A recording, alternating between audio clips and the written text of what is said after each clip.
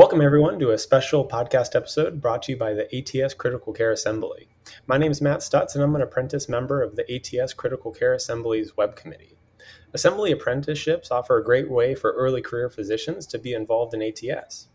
Today, we're going to be highlighting some of the top critical care case reports that were presented at the ATS 2022 International Conference. I'm joined today by two co-hosts from the Critical Care Assembly. Molly Hayes is a member of the Critical Care Programming Committee and the chair of the Subcommittee on Education and Critical Care. We're also joined by Dave Furfaro, a member of the Subcommittee on Critical Care and Education. Hey Matt, thanks so much for having me. I'm so excited to be doing this today and to talk about these great cases. This past year, we had an overwhelming number of case reports programmed at the International Conference. And what's really exciting is that we even had our first case report poster discussion. Today, we are thrilled to highlight 4 of our top cases. We'll also be highlighting 5 incredible cases and presenters in a series of tweets. So please follow us at ATS Crit Care. Awesome. Hey, Matt and Molly. It's great. This is Dave. It's great to be doing this podcast with you. I'm very excited to meet all our presenters and hear about these amazing cases.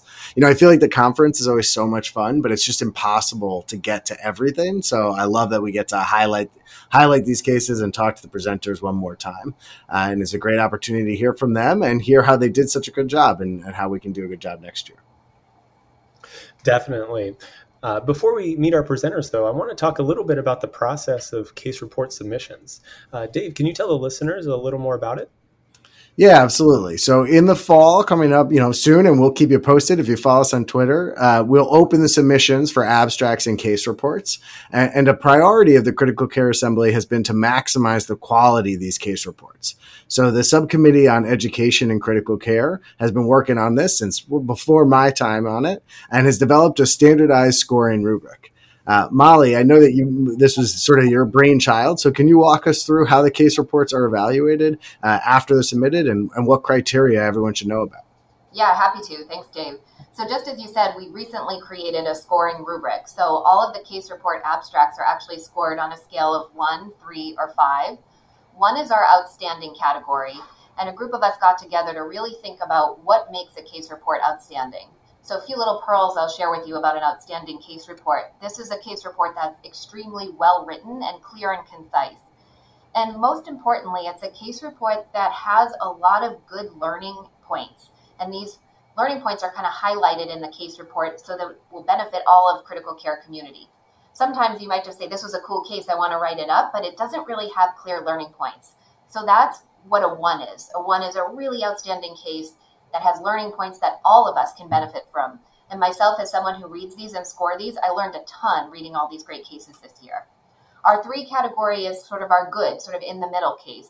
And it's like a little bit less well-developed, maybe learning points that are there, but could be developed a little bit more. But it's still good enough and still something that we can all learn from.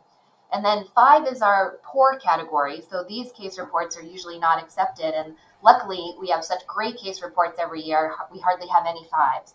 But a 5 is a case report that's poorly written. It's not really well developed. There's not a really clear rationale or learning points presented throughout the case. But as I said, we're really lucky. We had tons of 1s, tons of outstanding cases. And I'm so excited to highlight some of them now. Awesome. That's really helpful for everyone to know as we're all gearing up for ATS 2023 and preparing our case reports. So let's dive into these cases. First up, we have Dr. Kristen Nelson-McMillan. Kristen is Associate Professor of Pediatrics and Pediatric Critical Care at Advocate Children's Hospital and University of Chicago. Welcome, Kristen. Hi, Matt. Thank you so much for the opportunity to be a part of this really exciting podcast. Awesome. Well, tell us about your presentation about the use of perfluorocarbon for pediatric pulmonary hemorrhage. Thanks, Matt. We presented 3 patients on mechanical cardiac support that included ECMO or ventricular assist device therapy with pulmonary hypertension who developed pulmonary hemorrhage.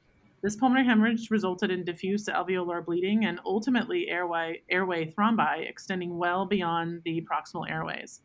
All of the patients had failed traditional clearance maneuvers, which we had attempted initially that included recurrent bronchoscopy and various nebulizer therapies. All of these patients also required systemic anticoagulation for the entirety of their mechanical circulatory support runs. We then utilized perfluorocarbon, or PFC, also commonly known as liquid ventilation, Specifically, we used perfluorodecolon lavage, and 5 to 10 cc's per kilo we used per treatment to facilitate airway clearance and lung recruitment. I'm going to briefly talk about the 3 patients that we presented in this case series to really highlight the young age of these patients. Patient 1 was 7 years old, and she developed pulmonary hemorrhage due to inhalation of lung injury from a house fire and pneumonia requiring VA ECMO. She required 9 PFC treatments, along with 4 concurrent intrapulmonary administrations of activated factor 7. The reason we utilize activated factor 7 in these cases is because we needed to stop the bleeding, form clot, and then use the PFC to actually buoy up or really lift up the clot formation that occurred related to the bleeding. That allowed for clearance of her large airways, initiation of the restoration of her native lung gas exchange, and no recurrence of pulmonary hemorrhage following the 9 treatments. She was ultimately transitioned to a right ventricular assist device and ultimately decannulated with heart and lung recovery after several months.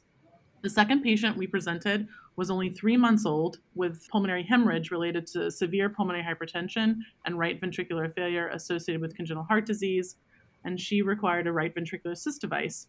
She developed recurrent pulmonary hemorrhage while on the right ventricular assist device, and she received 15 PFC treatments, and 8 of those were also concomitant activated factor 7 administrations.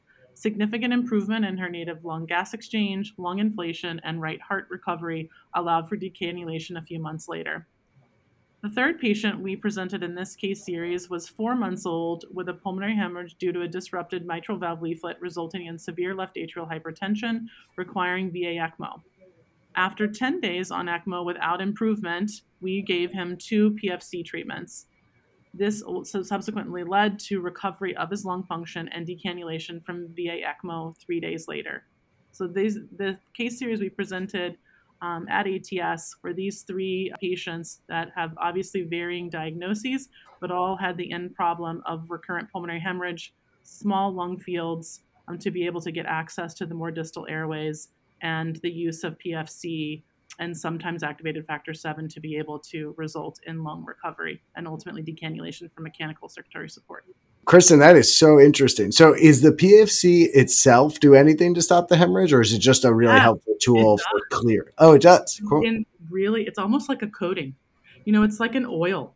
Wow. So it stops it just from bleeding. So I have done 2 patients now not on mechanical circulatory support, just intubated, that had systemically anticoagulated, get a bleed because they, your endotracheal tube suctioning. And our kids are very small. We don't have access to cryotherapy or, getting down to deeper segments. We're really limited with a lot of these patients. It really coats it and they stop bleeding. That's awesome. I got to look into see the literature in adults. I'm curious now. I was just going to say the same thing, Dave. That's so cool. We should look at this for adults. Yeah. I actually trained med peds, and seeing the different strategies on different, between medicine and pediatrics, you're just like, wow, why don't we do it that way on the other side? Yeah. A great example. Well, do you have any images to share from those cases? I do. And briefly, I'll just say that the chest x-rays, I give you one example of chest x-rays. And if you look at the first x-ray, you see it's very opaque. And a lot of that opaqueness is due to the pulmonary hemorrhage. And then you'll see a little bit more opaqueness that's related to the PFC administration.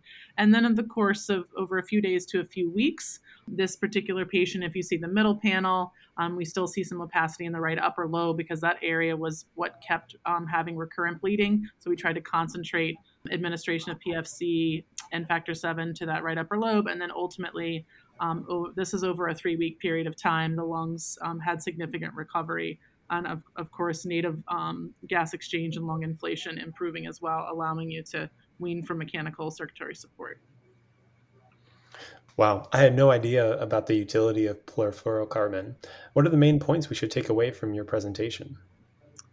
Thanks. So perfluorocarbons have been around for a long time and originally studied, in adult ARDS, and there's been many animal studies. And now in pediatrics, we're seeing a comeback of sorts, and it's being studied in pediatric lung disease. And in particular, it's being studied in congenital diaphragmatic hernia, where you basically have a hypoplastic lung field. And can you start to maybe help inflate that lung and lead to improvement? in addition to the utility that I used in this case series. So not only can it be a favorable respiratory media for gas exchange, one of the important aspects in our case series is that the density of a human blood clot, is actually slightly higher than saline. So it can be difficult to use saline to effectively remove clotted blood from an airway, especially when you're talking about a distal airway or alveoli. And in pediatrics in particular, recurrent high volume saline may ultimately lead to some surfactant deficiency. And PFC is actually more dense than a human clot. And in these cases, it really allowed for removal of clot with that buoy effect and cessation of bleeding. So just applying that to mucosa helped decrease bleeding in these patients. So in cases, especially in pediatric patients where there's not really equipment to be able to gain access to more distal airways or other equipment that might help us with decreasing bleeding or clotting, PFC may be beneficial and allow for recovery of lung function. We've now actually used this modality in 7 patients thus far. That's awesome. This is so interesting. And I'm sure you've heard it multiple times from the conference to now, but that's really fascinating. Thank you for sharing it. All right. Well, next we have Marcelo Zapata Canavillo. Marcelo is a clinical research fellow in critical care medicine and works at the Thrombosis and Atherosclerosis Research Institute at McMaster University in Ontario, Canada. Thanks for coming on the show today, Marcelo. Oh, thanks, Dr. Furfaro. It's an honor for me to be here, and especially because it's my first time in a podcast. Yes. Well, welcome. First and hopefully not last. Hopefully, yeah. Yeah. So the case that you submitted and ultimately presented at ATS was entitled Plastic Bronchitis After Minimally Invasive Mitral Valve Replacement, an unusual etiology of acute respiratory failure after cardiac surgery, which I can tell you, it got me hooked. So can you tell the listeners about the case? Oh, yeah, for sure. So this case is about a 65-year-old Caucasian woman who presented to the hospital for an elective minimally invasive mitral valve replacement. This procedure was performed via right mini thoracotomy with peripheral cannulation through the femoral right artery and the vein for cardiopulmonary bypass. The transthoracic aortic cross clamp was applied and anterograde quadriplegia was given. The procedure consisted on the closure of a persistent foraminal valve, and subsequently the mitral valve was replaced with a porcine mitral valve prosthesis, preserving a posterior leaflet. They used a number 31 St-Jude Epic tissue mitral valve prosthesis, and the procedure was described as usual. There were no special issues with surgery, no bleeding, no cardiovascular instability. So she was weaned off the cardiopulmonary bypass without any difficulty. The post-pump TEE showed a well-functioning mitral prosthesis, preserved left ventricle function, no residual interatrial septum defect, and no paravalvular leak with a normal gradient as well. The total time on pump was 120 minutes, and the cross-clamp time was 95 minutes. 2 drains were inserted, one to the pericardium and the other one to the right pleura. And after that, the patient was transferred to the ICU for postoperative care on stable conditions, under sedation, intubated, and on the mechanical ventilator without any issues reported during the transport to the ICU. Of note, she was on atrial fibrillation, but that was well tolerated. And after 2 hours from her admission, she presented with sudden development of hypoxemia.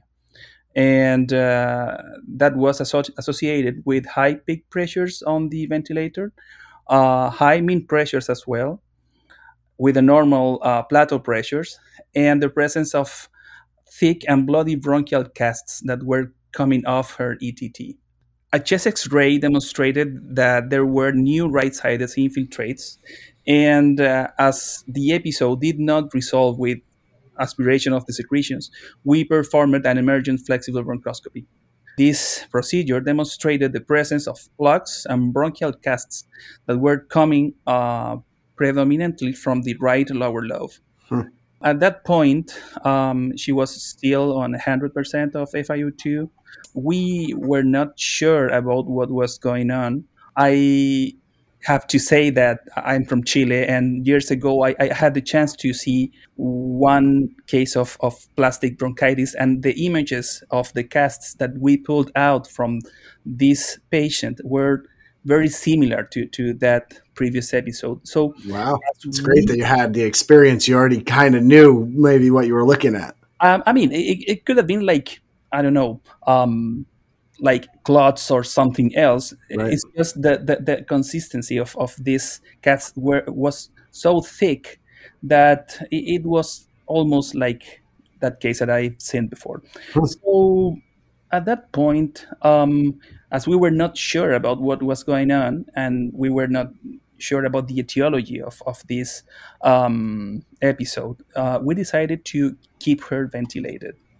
The oxygen requirements were coming slowly down over the night. We did a CT chest, which revealed like a right-sided consolidation and a minimal pneumothorax after the surgery. And the patient required at least 2 or 3 new bronchoscopies because of these casts. After all, the patient was extubated day 4th after surgery, and she was discharged home finally a week after the episode. We were able to track the patient after that episode, and she was doing fine. Her PFTs were normal. So it was a really interesting case. Fortunately, we were able to do the bronchoscopy right away. So we were able to ventilate her again. And with that, everything was a bit more easier for us.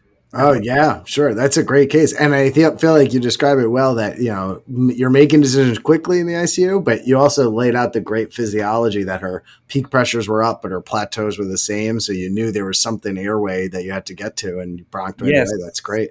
Yes, and that's something that was really useful for me, because you know what, there is this chapter in the in Marina's ICU book, Yeah. like, that everybody else have written so far, Yeah. and there's this algorithm about what to do when you have like this kind of ventilator emergencies, right?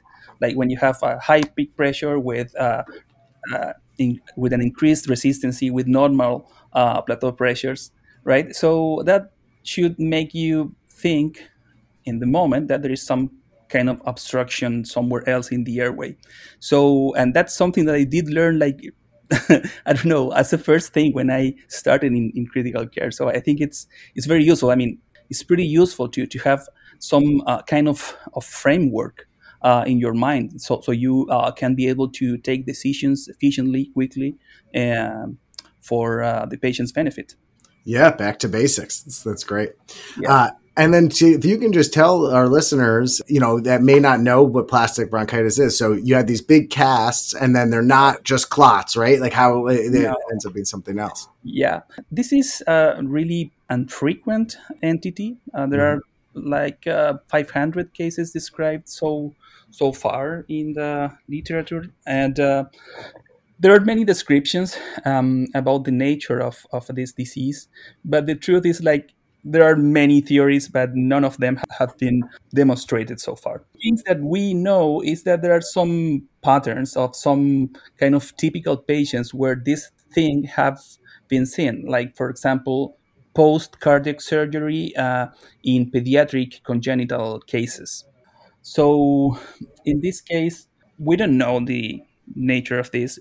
What we know is that the pathology was concordant with our clinical suspicion. So your pictures are amazing from your case, and we will post these online. Can you just tell our listeners what to look out for? I'm looking at a couple amazing photos. All right. So the first with the letter A is the chest X-ray that we got just after the patient started to have issues with the airway pressures and the oxygenation. The second picture is one that we took from the GlideScope monitor, where it was like the first image that we saw. So you can see that to the right main carina, you can see that there is something coming out there that seems to be like a chunk of meat, right? Yeah. Which is different from a clot, and the thickness of this was really, really remarkable. panel numbers, letter C, you can see like it looks like a tree, right? Yeah, Not yeah. able to Oh, yeah. you put Or it a like sea snake. yeah. And finally, the letter D shows the CT chest that show this right-sided consolidation and this tiny pneumothorax that was drained, and it was not an issue. Perfect. Fantastic. We will post these, and I encourage everyone to check out, especially B and C, of what this looks like from the bronchoscopic perspective and after you guys sucked it out. And then, hey, Marcel, if you could just tell us one or two key learning points that you took away from this case. Yeah. So for me, I would say and as I said before, there are some patterns when there are some issues on a ventilated patient, especially when there is some obstruction along the airway. So for me, it was pretty useful to have always in mind that when there is an increased peak pressure with an increased resistance with normal plateaus, there should be an issue somewhere else in the airway. So that's the first thing. It's something that may sound like pretty basic, but it's something that may help you to put yourself together and not start running in circles when you have these kind of emergencies, right? The second thing is that when there is some uncertainty regarding the etiology of what's going on, there is also nothing you can treat, right? There is no specific treatment for nothing. So in that case, I would say that what I've learned from this case is that sometimes the better for the patient is just to do nothing and observe the patient and see what's going on. And that's what we did at some point. We didn't know that it was in a specific plastic bronchitis. So we decided to keep her ventilated. And it resulted in the patient needing further bronchoscopies over the next 2 days. So that was a good decision. That's great. Great tips. Okay. Well, thank you so much for your case. Next up, we have Aisha Tandon. Aisha is a pulmonary and critical care fellow at University of Arizona in Phoenix. Thanks so much for coming on. Thank you for the introduction and the honor to be a part of the podcast. I'm so excited to be joining you all today. Yeah, absolutely. We're excited too. So your submission was called CYB5R deficiency causing methemoglobinemia, looking beyond COVID-19 in the hypoxic Navajo patient, which is just a very capturing title. So if you could you just tell us a little bit about the case?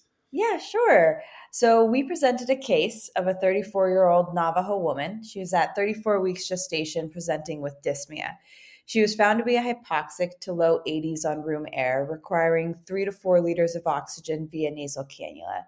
She tested positive for COVID-19, but her imaging, including a CT scan of her chest, was overall unrevealing, except for bibasilar atelectasis. With high concern for developing fetal compromise in the setting of COVID-19 pneumonia, therapy with steroids and anticoagulation was initiated, but her oxygen saturations remained 85% despite escalating supplemental O2. So given the discordance between her oxygen saturation readings and the lack of findings on her CT scan, a co-oximetry was then performed, revealing a methemoglobin level of 12.3%. And follow-up testing confirmed a low cytochrome B5 reductase level at less than 2.6 units per gram of hemoglobin, confirming congenital methemoglobinemia. In addition, history taking revealed that she took nitrofurantoin a week prior to admission for a UTI, increasing her risk of developing methemoglobinemia. Individuals with congenital methemoglobinemia are likely to have greater susceptibility to acquired methemoglobinemia when exposed to offending agent. Her symptoms improved over the next 3 days with about 5 to 6 liters of oxygen delivery via nasal cannula, and other therapies were discontinued. She did not require methylene blue or ascorbic acid.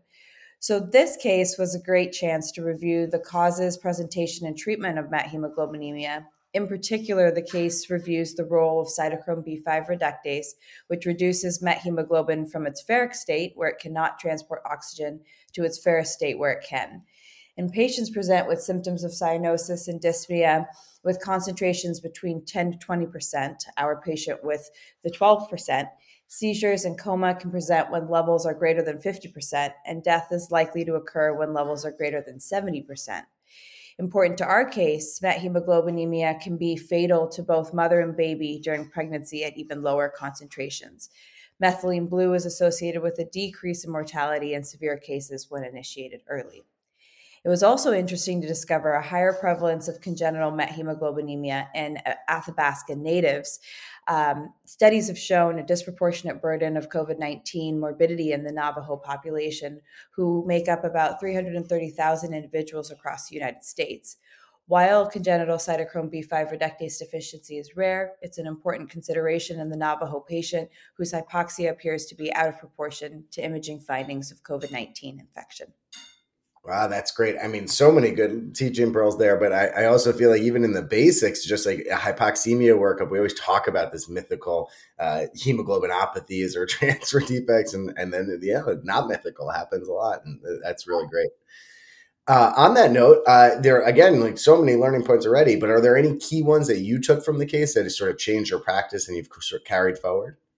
Yeah, definitely. I mean, especially in this acute setting where we had such an increase of Navajo patients in the hospital here in Arizona, the first and most important is not to anchor on a diagnosis, but consider all possibilities of what could be putting a subset of patients at higher risk for decompensation.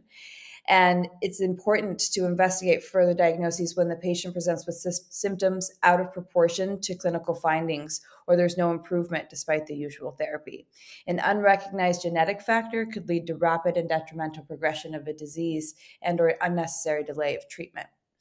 And then second, throughout the U.S., this indigenous population suffered greatly from COVID-19 pandemic, especially again in Arizona. And this was largely attributed to lack of resources to these underserved groups, health education, higher incidence of diabetes, and other cultural preferences. But an additional important factor is to consider any genetic variations in this already at-risk population, such as congenital methemoglobinemia. And it's interesting because due to the displacement of Native American people across the United States during European invasion, tribes underwent potential population bottlenecks that are now reflected in autosomal recessive diseases shared by the Apaches and Navajos, which comprise the Athabascan tribes. Evaluation of these genetic variations could provide further insight into disease progression and/or therapies for this population and for others. Wow, so interesting, so important to understand the population you're caring for, everything, their culture, what diseases they're predisposed to, things like that you might not think of. That's great. Well, last but certainly not least, we have Grant Turner. Today is July 1st. Grant finished his lung transplant fellowship yesterday. He is now a lung transplant attending at UCLA. So congrats, Grant. And thanks for coming on the show. Thanks for having me. So your case report was called Timing of Lung Transplantation for Seemingly Irreversible COVID-19 Lung Disease, a Cautionary Tale, which is maybe a slightly practical topic for us in the last couple of years. So if you could please tell us about the case, that'd be great. Of course. So in my case, we discuss a 29-year-old, otherwise healthy, pregnant female who developed COVID-19 and subsequent severe acute respiratory distress syndrome that required initiation of mechanical ventilation, then VV ECMO, in addition to standard of care management for ARDS and COVID-19 at the time. Unfortunately, after several weeks on ECMO at an outside hospital, she had not had any progression. And so she was transferred to our facility for consideration of lung transplant and was found to be an acceptable candidate other than having high levels of sensitization to potential donors. During the desensitization process to try to find a potential donor for her, she actually progressively improved over the course of several weeks and was able to be taken off of ECMO, off the ventilator, and was actually discharged 85 days after her diagnosis of COVID-19 on nasal cannula. And she continues to follow with our clinic remotely and is on room air over a year later, still fully functional without a lung transplant. So our case really highlights the importance of deciding when a lung transplant is best for patients and the lack of knowledge around the time course of COVID-19, while other cases follow a really predictable timeline of progressive fibrosis with or without attempts to stop it with antifibrotics or immunosuppression. COVID, once it's resolved, theoretically should not continue to have progressive fibrosis. So the decision of who and when to transplant for COVID-19 is really complex, especially since the average lifespan of a patient who undergoes a lung transplant is around 6 years.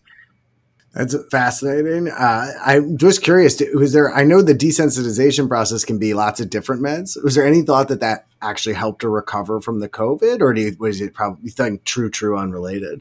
Unclear. I think it could be true unrelated, but our desensitization involves rituximab, more high-dose steroids, and daratumumab, which is a multiple myeloma drug that theoretically reduces the amount of antibodies in B cells. And so unlikely that alone caused her recovery from COVID-19, ARDS, and fibrosis, but is definitely potential. Really interesting. So you had a great poster that you had to share with everybody. Are there certain images that we should share with our listeners for today? I think the panel that demonstrates how at day 49 after her COVID diagnosis, her lungs were densely consolidated with peripheral fibrosis and large bulla that required several chest tubes in comparison to then 229 days after her COVID diagnosis, where there's still one bulla left behind, but the fibrosis has mostly resolved and starts to look more like normal lungs, is definitely representative of what can happen if you allow time for sort of natural healing rather than transplant. Yeah, it's pretty incredible, these images. And I think we've all had a couple patients like this where we've just been astounded by the recovery. So I'm sure you've learned a lot from this case. What are a few takeaway points that our listeners should take from it? First, the decision to undergo lung transplantation really requires careful thought about the risks and benefits on an individual level and ensuring there are no other options for a patient, since it does start that sort of time clock of shortening a lifespan potentially. And then second, the continued need for research regarding lung transplantation for COVID, not just in the acute setting of ARDS, of patients on ECMO that have no other options, but also for the waves of patients who may be coming soon that have post-COVID fibrosis months to years later, since so many patients have been affected. Well, those were incredible cases, and thanks to all of you for sharing these important lessons. We talked at the beginning of this about the rubric, and clearly all of you went above and beyond and were in that one sort of outstanding category. So thanks so much for all your hard work. I'm wondering before we end if you guys could share some tips for our listeners so how they can put together a good case report for next year. Maybe some tips on how to even think about selecting a case, how to put the case together, how you interacted with your mentors, really anything you want to share. I really appreciate the highlight of cases, as in this podcast, showing that even a few patient cases can be impactful to the medical community. Especially for me, as I work in pediatrics, case reports may allow others to try a modality that hasn't been tried before and ultimately lead to multi-center collaborations. I really think, getting together with your team and showing something that is unique or different and how it might help others, I think is really important, and really appreciate you showing the importance of case reports in this podcast. Thanks, Kristen. How about Grant? Do you have any tips that you want to pass along? Yeah, and I agree with Kristen. While not as small as pediatrics, lung transplant is definitely a more rare condition and a smaller community. And so being able to present case reports really moves the science along in areas and allows individuals to talk to each other about similar cases they may have had. I would really encourage any trainee that no case is too small to consider, especially if there are helpful learning points on a condition not commonly identified or something that's relatively new, like COVID-19. I would seek out your mentor and seek out other mentors in the department and discuss submitting. Usually people are excited to help with case reports. I think something that I often have to remind myself is that deadlines mean that you have to give people time ahead of the deadline to consider and give you, helpful feedback rather than giving it to them a day or two ahead of time, which I have personally been guilty of. So making sure to give yourself and your mentors plenty of time to review the abstract before submission so that it can be the best it possibly can be, and hopefully get a 1 on the grading process. I think we've all been guilty of that for sure, so no worries. And thanks really for highlighting the learning points piece of that. That's such a crucial part that, we really want these case reports to have good learning points so that we can all, as a critical care community, benefit from what each other is going through. So thanks so much. So what about you, Marcelo? Any tips for our listeners about how to make a great case report? Yeah, I think it's very important to have a team and to have always a person that can be your mentor. And in this case, I have to acknowledge that my boss, Dr. Fox Robichaud, and Dr. Emily Vallée-Coté were two of the mentors that helped me a lot on writing this case. So a good team, good mentors, and also you can, I don't know, try to make this kind of focus group with your peers to see if there's anything special on what you found in that patient. Absolutely. So next, Aisha, do you have any tips for our listeners about how they can make a great case report and bring it to the next conference? Yes, definitely. I think it is really helpful for us to remember that any case, big or small, can be a great learning opportunity. So I encourage people not to hesitate writing something up if they find it interesting, especially if it's in their area of interest. And share your basic raw draft with your peers as well as your mentors really early on, especially if they were involved in the case. Create a Google document and go back and forth with edits because adjustments with word limits can be really tricky. Yeah, absolutely. Well, thank you all so much, Aisha, Kristen, Grant, Marcelo. Thank you all for coming on, sharing your cases. You did an amazing job, and it was a pleasure to highlight your work, and we'll see you next year at ATS. Thanks for listening, everyone. Make sure to follow the Critical Care Assembly on Twitter to see even more great case presentations and get updates about submissions for ATS 2023. Thanks, everyone. See you in DC.